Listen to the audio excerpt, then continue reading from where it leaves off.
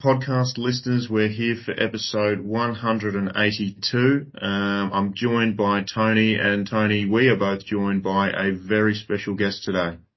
We have Mark Metzeling with us today. He's a principal lawyer at McPherson Kelly Lawyers. Now, Mark is just a bit of an introduction, if that's okay, Mark. He's head of intellectual property in Brisbane, trademarks and attorney and foreign-owned subsidiary lead in Brisbane for McPherson Kelly Lawyers, who we do have a wonderful relationship with. Just a bit of your bio here, Mark. Mark's career began with an applied science biochemistry degree before his move into intellectual property law. His scientific background honed attention to detail and curiosity and now helps him to achieve great results for his clients. It also enables him to understand, communicate and innovate with clients in the life sciences, pharmaceutical and medical industries. Recognised as a leading lawyer in the Australian intellectual property and trademark landscape, Mark's clients vary from startups to national subsidiaries of global corporations. Mark advises on the searching, availability and being able to register new trademarks and designs. He's dedicated to securing the registration of Australian, New Zealand, international trademark and designs applications and has significant experience in commercialising, policing and enforcing all intellectual property rights, both nationally and internationally. Now, Mark, we reached out to you because with that type of background, and one of the questions we were asking is Chat GPT and artificial intelligence. And you having the science background and the legal background, we thought there's no better person to actually talk to today regarding Chat GPT, AI, and is it going to take over the world and will we all be unemployed? So, Mark, welcome to the Cough Bond podcast. Thank you, Tony, and thank you, Vaughan. It's a pleasure to be here today. I would say that I don't think AI is going to take over the world. So we don't have to be worried about Arnold Schwarzenegger lookalike Terminators wiping us all out in the next decade or so? No, it would be nice to have something like that. This isn't Skynet? No, it'd be nice to have that sort of thing happen, but unfortunately I think we're a long way off that sort of technology. But what is good is AI being very interesting and can be a very, very good tool for all businesses and educators alike. Yeah, sorry, Vaughan, go. Yeah, I was just going to say, Mark, but as you mentioned, it's going to be a very useful tool for businesses, and we've spoken about how quickly it's developed. Would you mind just shedding some light on how quickly ChatGPT is changing and why it's so important to embrace it rather than to shrug it off? Yes, certainly. So I'm actually a big advocate of using AI technologies in all businesses. I agree. There's a MIT professor, and the lady's name escapes me at the moment, but she is of the same sort of opinion as me where, especially in schools, we should be embracing this AI technology such as Chat GPT, because the more we know about it, the more we can actually use it as a tool rather than just say, oh, look, that's something that we shouldn't be touching because it can copy stuff. I mean, in the workplace in particular, it's got great advantages. It can actually streamline and get rid of a lot of the mundane, low-level tasks that, let's face it, graduates and junior solicitors don't want to do these days. If I give it 6 dot points, it can generate a 600-word or a 900-word article for me, and I'm not going to publish that straight away, but it's of an equality that's equivalent to a grad student or a junior solicitor most times. And this is only becoming a much more high-quality product as Chat GPT evolves. We've already seen it move from Chat GPT 3 to the release of Chat GPT 4, just I think 1 or 2 weeks ago. And the difference between those two is exponential. The stuff that's being produced by Chat GPT 4 now is incredible. I even saw in one article that a business has been generated off the back of a question which basically said, I've got $100 that I'm going to invest in a business. Can you tell me how to make the most money I can out of this business using X, Y, and Z? By the end of that day, that individual had generated $25,000 in profit. Wow. Wow. And so that's just one example of how you can actually use it to the betterment of your business. I'm not saying everyone's going to be able to go out there and don't rush out now, get a subscription and think you're going to make $25,000 in a day. I know I was going to invest a lot more than $100, so. Yeah. But, that's the sort of technology we're having, because if you know the right questions to ask the technology, and this is the key, knowing the right questions to ask it, and then knowing how to evaluate those answers, that is the key to making Chat GPT and other AI software work for you. Because if you don't know how to evaluate it properly, then you're going to end up with potential fake news or things that are actually wrong, and that you're just passing them off as being true. Mark, can I ask you a question there? You've used the terminology fake news, and if we have a look at, say, Google, that's just in our modern vocabulary nowadays, just Google it.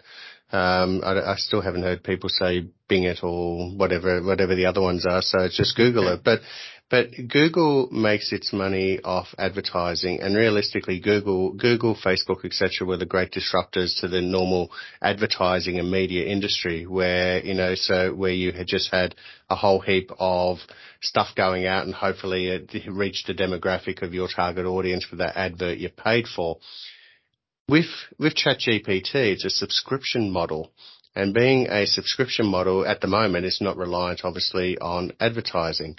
So is this I'm looking at from an economic perspective, you can go into Google and you can get hit with fake news, or certainly opinionated, opinions of whoever the fact checker is at Google. So with ChatGPT, it's not whoever paid the most or the highest ads, but basically you can ask it a question like you would ask Google, and you would get an answer which I'm assuming at the moment is not necessarily biased. Can you just give a bit of a difference? Yeah. I mean, because I see some things like ChatGPT obviously being a disruptor to now the Facebooks and the Instagrams and the Google, more to the point, because of their revenue model or how they make money. Yeah, so there's a few parts to that, and I'll try and unpack quite a few of the different elements. The first one, which is probably the easiest to sort of signal to you, is that Microsoft Bing is actually using ChatGPT now. So you can actually type in, and you may have noticed that there's like in the address bar now for using Microsoft Edge, it does have the little Bing logo in the corner, and it says ask Bing a question and it'll give you the answer. And that's because it's using this ChatGPT technology, whereby they're saying if you ask the question, it'll give you the answer generated by AI. Now, to me, what sets ChatGPT apart from previous iterations of AI technology, such as what we saw, I think originally on Facebook and with Google Bard, is the amount of training that has gone into it. So over 300 billion words have been put into ChatGPT, and more now, as it gets more and more training and that was done in a controlled environment. And this is why ChatGPT is actually working well to date. And I say to date because these things are constantly evolving. And if we have malicious people with malicious intents on the internet, they can go about and train AI through the use of it to distort the news or the fake news. And, there have been instances where people have said they've entered their own name and said, who is, and then put in their own name. So I'd say, who is Mark Metzeling? Now, I haven't done that because I don't want to do that through AI, and I don't want to find out the answer. But one person has done that, and it came back saying that person died 2 years ago, and here's this person that's actually putting the answer in. And the reason for that on ChatGPT was largely because, well, one, ChatGPT has only been trained till sometime during 2021. So events that have happened in the world after 2021 are not part of its training program. And so therefore it may deduce that 2-year gap where it hasn't received any information about that person means that they've disappeared from the planet, and so therefore they may not be alive anymore. And so that it may be a logical conclusion for an AI software where it says, I receive all of these instances of stories that this person has done and articles, and if they're very popular or very they trend very highly on social media, then to suddenly have a 2-year gap where there's been no reports of that person at all can lead an AI program to think, oh, they mustn't exist anymore, so therefore there's nothing there about them, so I can say that that person passed away at this time. And other things have led to further things as well. So in that regard, the training really comes down to what we're teaching AI as we use it. And the good thing about Chat GPT was that they went through this really intensive, long process of training it up properly and evaluating the answers it gave and getting individual groups to assess the answers and tell it which ones were correct, which ones weren't correct, tell it to regenerate more answers. Even it had people sitting in a room providing their own answers and saying to ChatGPT, this is the answer you should have given. And so then ChatGPT evolved. And so when we use it now, we're using it with the benefit of all this prior training that has been done in a correct fashion.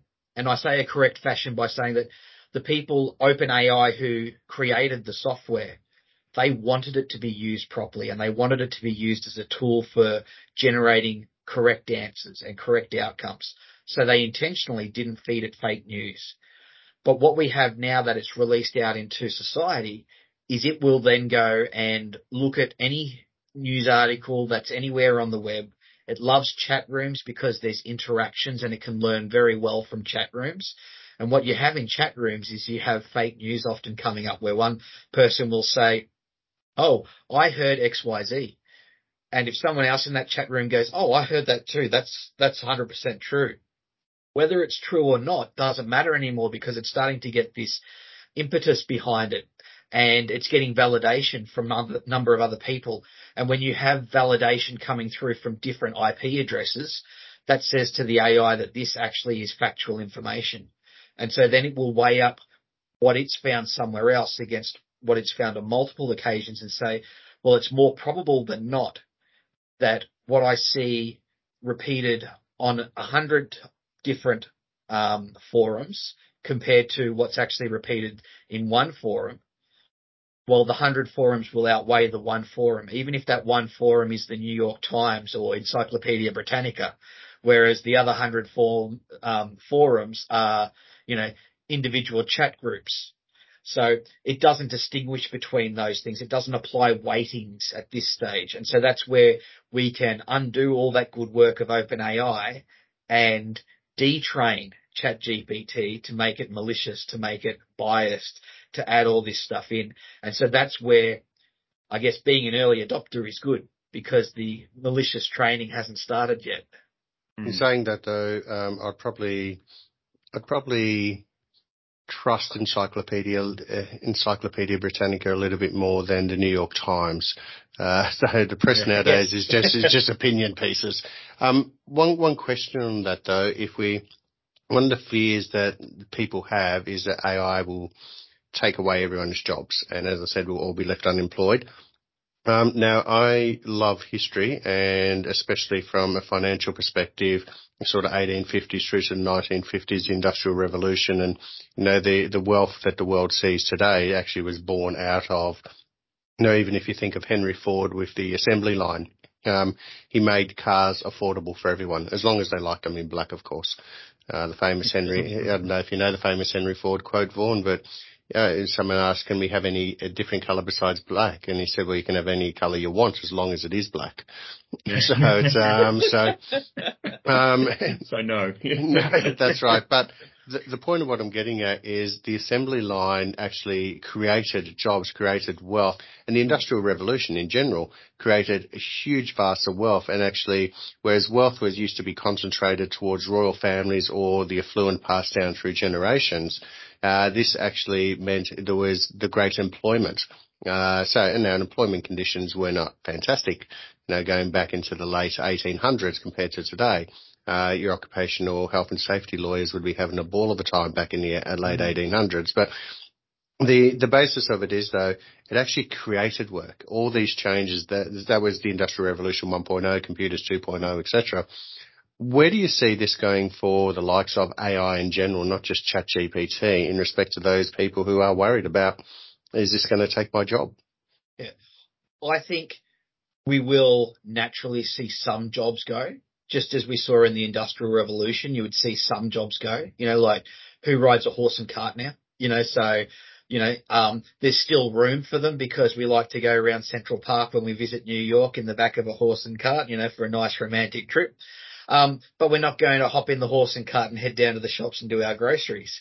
We're going to get into our car. In the same way, AI will replace or lessen some sort of jobs, but to me, they're going to be the less desirable jobs because we see it in law firms at the moment. When we get grads and junior solicitors working with us, they want to do the exciting stuff, the high end stuff.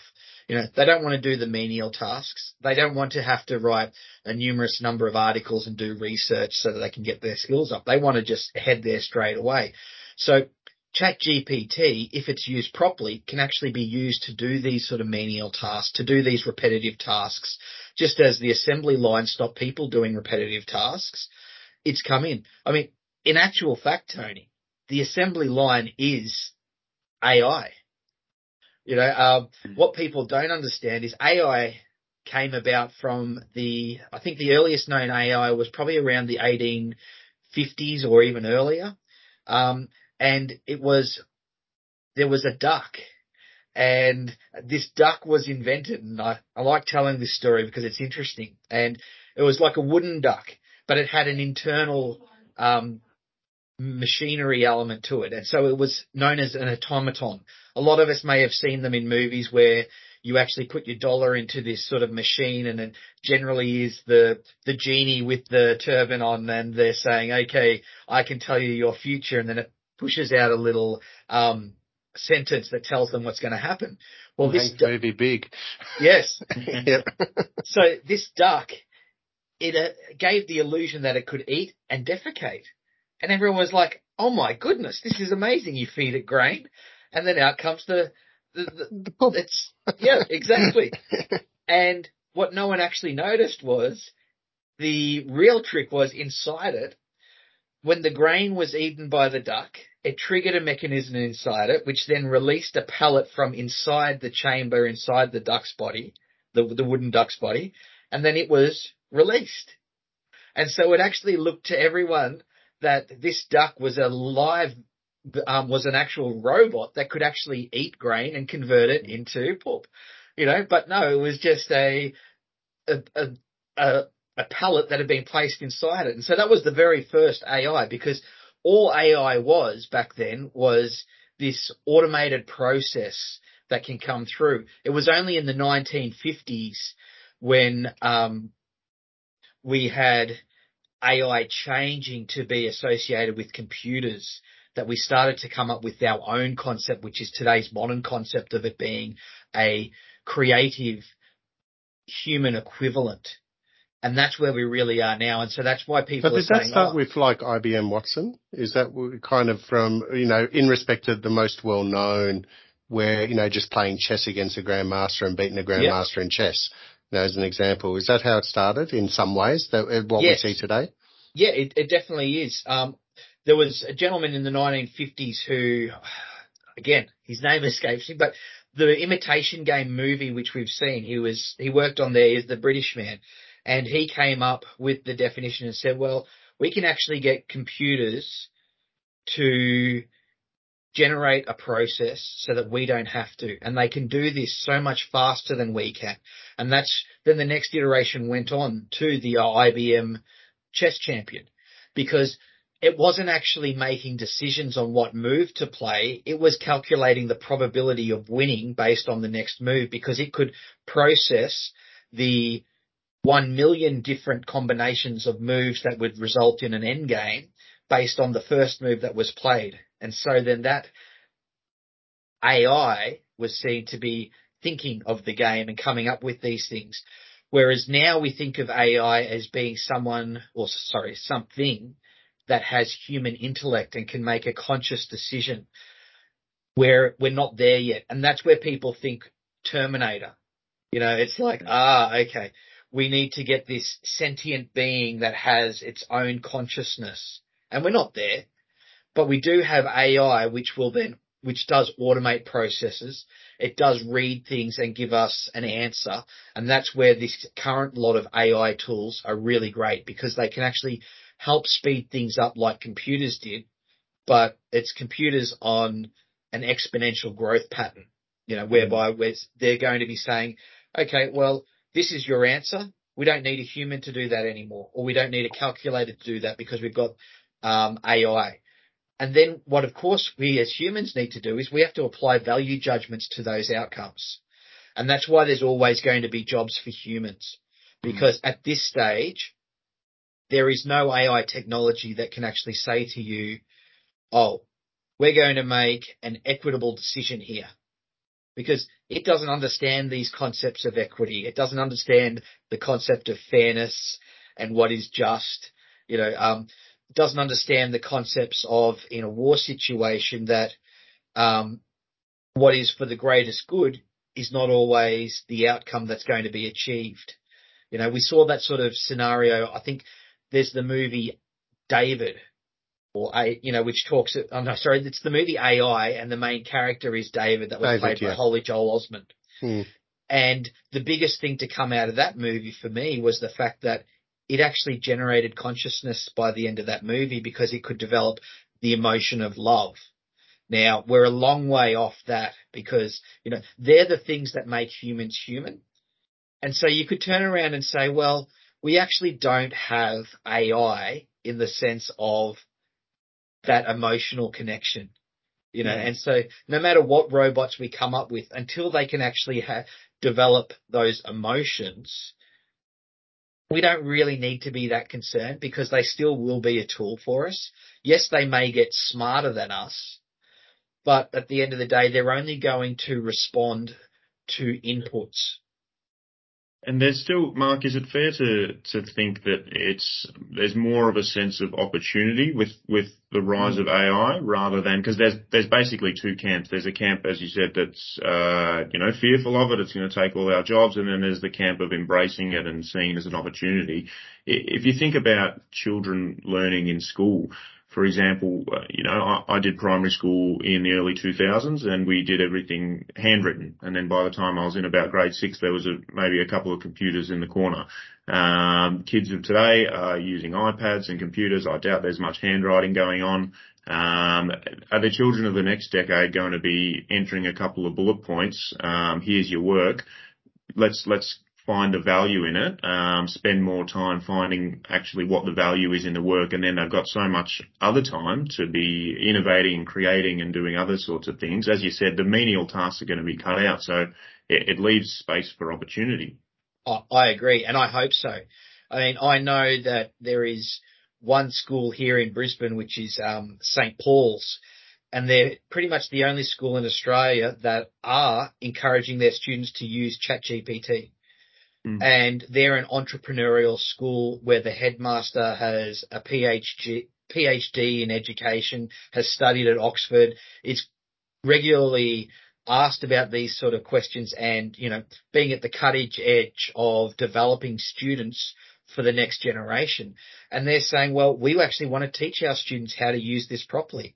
We're not going to say don't use it, but we're going to make sure that our teachers know how to test students on what are the correct values, for example, how to evaluate, so if they do put in these 4 dot points and get an answer, they're not testing the answer that's given, but they're testing the process behind pushing those dot points in, so they might want to say, okay, well, let's assess the input, and look at what input generates what output, and how do we teach our students and our children and ourselves to input better input data so that we get better outputs. Because if you'll only get out what you put in.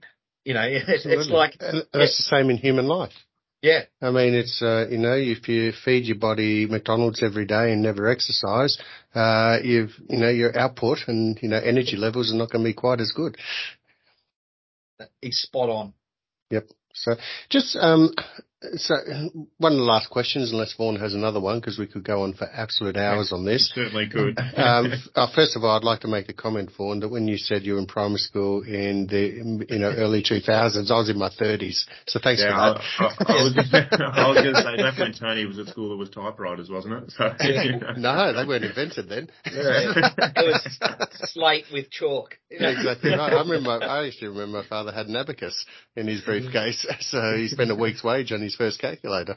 But it was, but I think though the question here is from a legal perspective, and obviously this is not you providing legal advice because you don't know any individuals or circumstances. But the question I have is, when you put something, if you copy something off Google, you can be infringing, whether it be a trademark or a copyright, etc. But if you receive an answer from Chat GPT, I mean, is that, in any way a copyright breach, or from your perspective, from legally, or, even who owns that intellectual property, that, the IP for the answer that you're being given from, Chat GPT? That question is the best question that's actually out there regarding all of this technology at the moment, because it's the one that all the legal boffins throughout the world are struggling with. It's like, who owns, well, one, is copyright infringed in the process? Two, who owns the copyright that comes out of it? So I might break it down into a few stages. The first stage that's looked at, and I'll keep it all high level so it's easier to understand. There's the training process. And so the training process is where potentially you have AI, and this is not necessarily Chat GPT, so I want to make that a disclaimer from here. I'm not making any assertions about how Chat GPT trained that AI software, but AI in general can potentially be scraping of the internet. And when I say scraping, what they do is it's a harsh word for saying the software program will go out through the entire internet and look at all the knowledge base throughout the world and learn from those situations and potentially read items or look at items. And if it's being trained, it's a case of saying, okay, if you're asked this question, this is the answer. Now, some jurisdictions have come out and said that sort of training is not going to be copyright infringement, because they're making an exception for it. In the US, there is arguments around that to say this could be considered fair use. In Australia, we have other provisions as well, which may or may not say that copyright's infringed. For me, from a practical level, how are you going to prove that AI software actually copied your exact work in the training process? You would need to have access to the training documents and everything like that. So to me, that's a bit of a moot point at this stage. And there are third parties that are looking to address this in commercial ways, which I'll get to later. So the bigger question is, when you actually input the question into Chat GPT or another AI software and it comes back and gives you an answer, does that answer infringe someone else's copyright? And my opinion is no, it doesn't. And the way that the reason I have that belief is based upon me, say, asking Tony a question. I ask Tony a question. Tony goes and reads several books, looks up answers himself, everything like that. And then he comes back to me and says, here, Mark, this is my answer. Because Tony has gone and created something original himself and he hasn't actually copied any of these other items, it's a good position to say that this is an original work. Now, whether it's original or not can come back to legal arguments to say, well, has a substantial portion been copied? There's also the subconscious bias argument that can be gone into, but I won't go into that today because there is a possibility there. But my general belief is 99% of what comes out of ChatGPT, unless you ask it to copy certain parts of text, or certain books, when that's, again, an input question. If you ask it a general question, it gives you the answer. It's most likely going to be an original work. And that is because I actually tested this hypothesis. I asked a question of ChatGPT. It gave me the answer. I then said to ChatGPT, has any of this been copied from anywhere else or any third-party publications? And ChatGPT responded and said, ChatGPT is a software program that's created not to copy, but to actually go and read all these primary texts and other reference materials on the internet. It then generates an original solution itself. And I said, okay, well, that's a very good answer. Let's test this one step further. So I said, can you give me any citations that you use to generate that answer? And it responded again saying it doesn't actually use anything to create the answer, but texts and sources that it thinks will be relevant to the answer it generated and for which I can actually look at to discuss this or look into it further are as follows. And it then provided me with a list of about 10 different citations of other reference materials I could go to look at in order to look into that subject area more. So to me, that sort of basically said that this answer that I've been given is authentic. It's original. It's not copied from anywhere else. It's been created.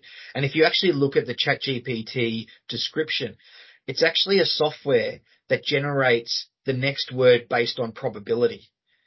And because it does that, it's unlikely to be copying whole slabs of actual any particular work. What it does is it says this word, the first word is the probability, the most likely word following the might be game.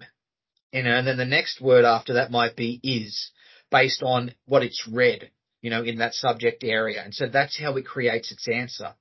And that's why sometimes it gets it wrong as well. So I think that sort of discusses that output. Then the next question, which is the really big question for me, and I don't know the answer to this, is who actually owns the copyright in the answer that's been provided? Or does copyright actually subsist in that? Now, for the majority of legislation throughout the world in intellectual property realm, there is basically a unanimous decision that AI can't own intellectual property rights because most AI legislation, if not all throughout the world, relates it through to human intellect and human endeavors. And what we saw in the same way that you may have heard about, there was a patent that looked to be created by Davis, and that's been in the courts in America, in the UK, in Australia, and Europe.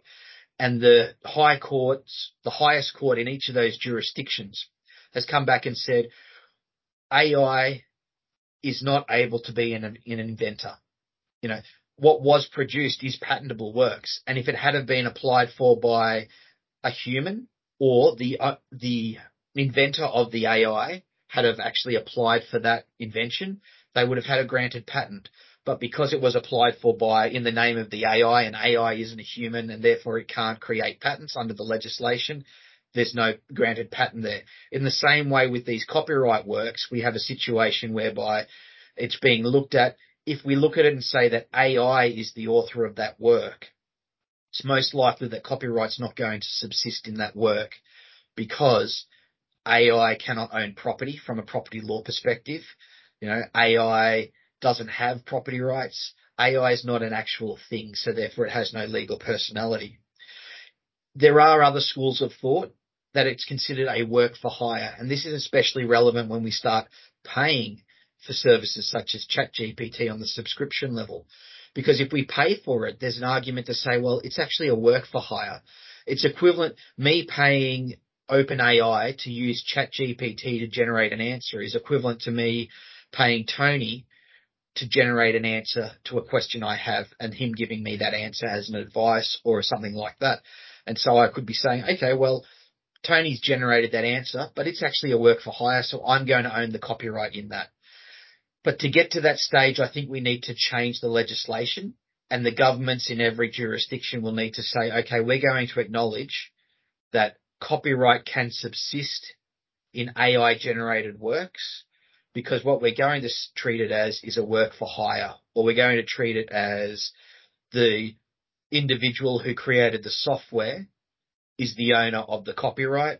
And then when an individual goes and pays that person to generate something, well, they're going to buy the copyright off them as part of that, just as we pay a designer to do graphic design for us. Okay. So just in closing on that, I don't have to be worried about thousands of Arnold Schwarzeneggers coming and trying to shoot us. Vaughan will be fine. He goes to the gym every night now, and he's as fast as a hare. So, so my knees I'm just gone. So on that basis, I do know that it does save me time when I'm looking at writing something. So by putting the points in, it can save me up to half an hour of actually writing and sourcing stuff that, is just general, that's going out there to people. So I know it's a real time saving for me.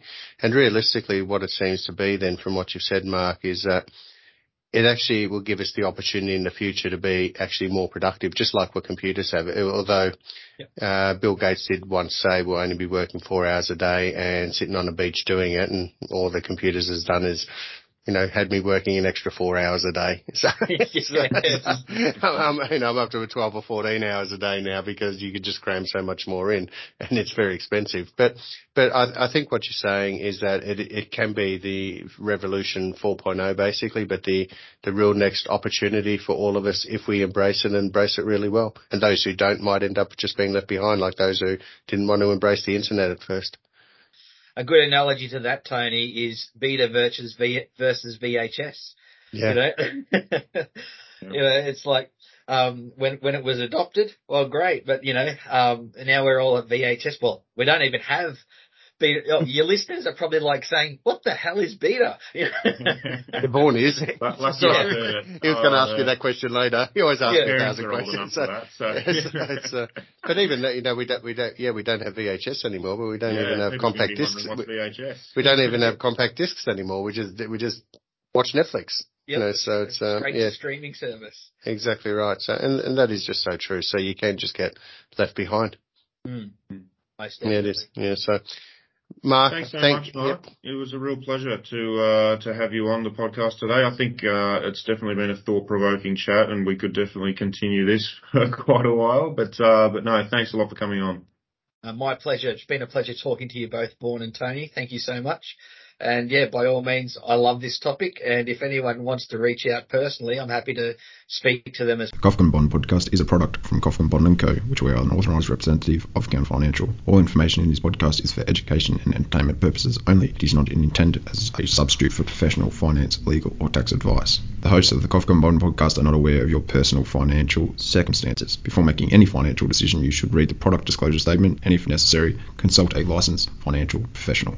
Do not take financial advice from the podcast. For more information, head to the disclaimer page on the Kofkin Bond website, or you can find resources on the ASIC website and find a registered financial professional near you. In the spirit of reconciliation, Kofkin Bond & Co. and the host of the Kofkin Bond podcast acknowledge the traditional custodians of the country throughout Australia and their connections to land, sea and community. We pay our respects to their elders past, present and extend that respect to all Aboriginal and Torres Strait Islander people today.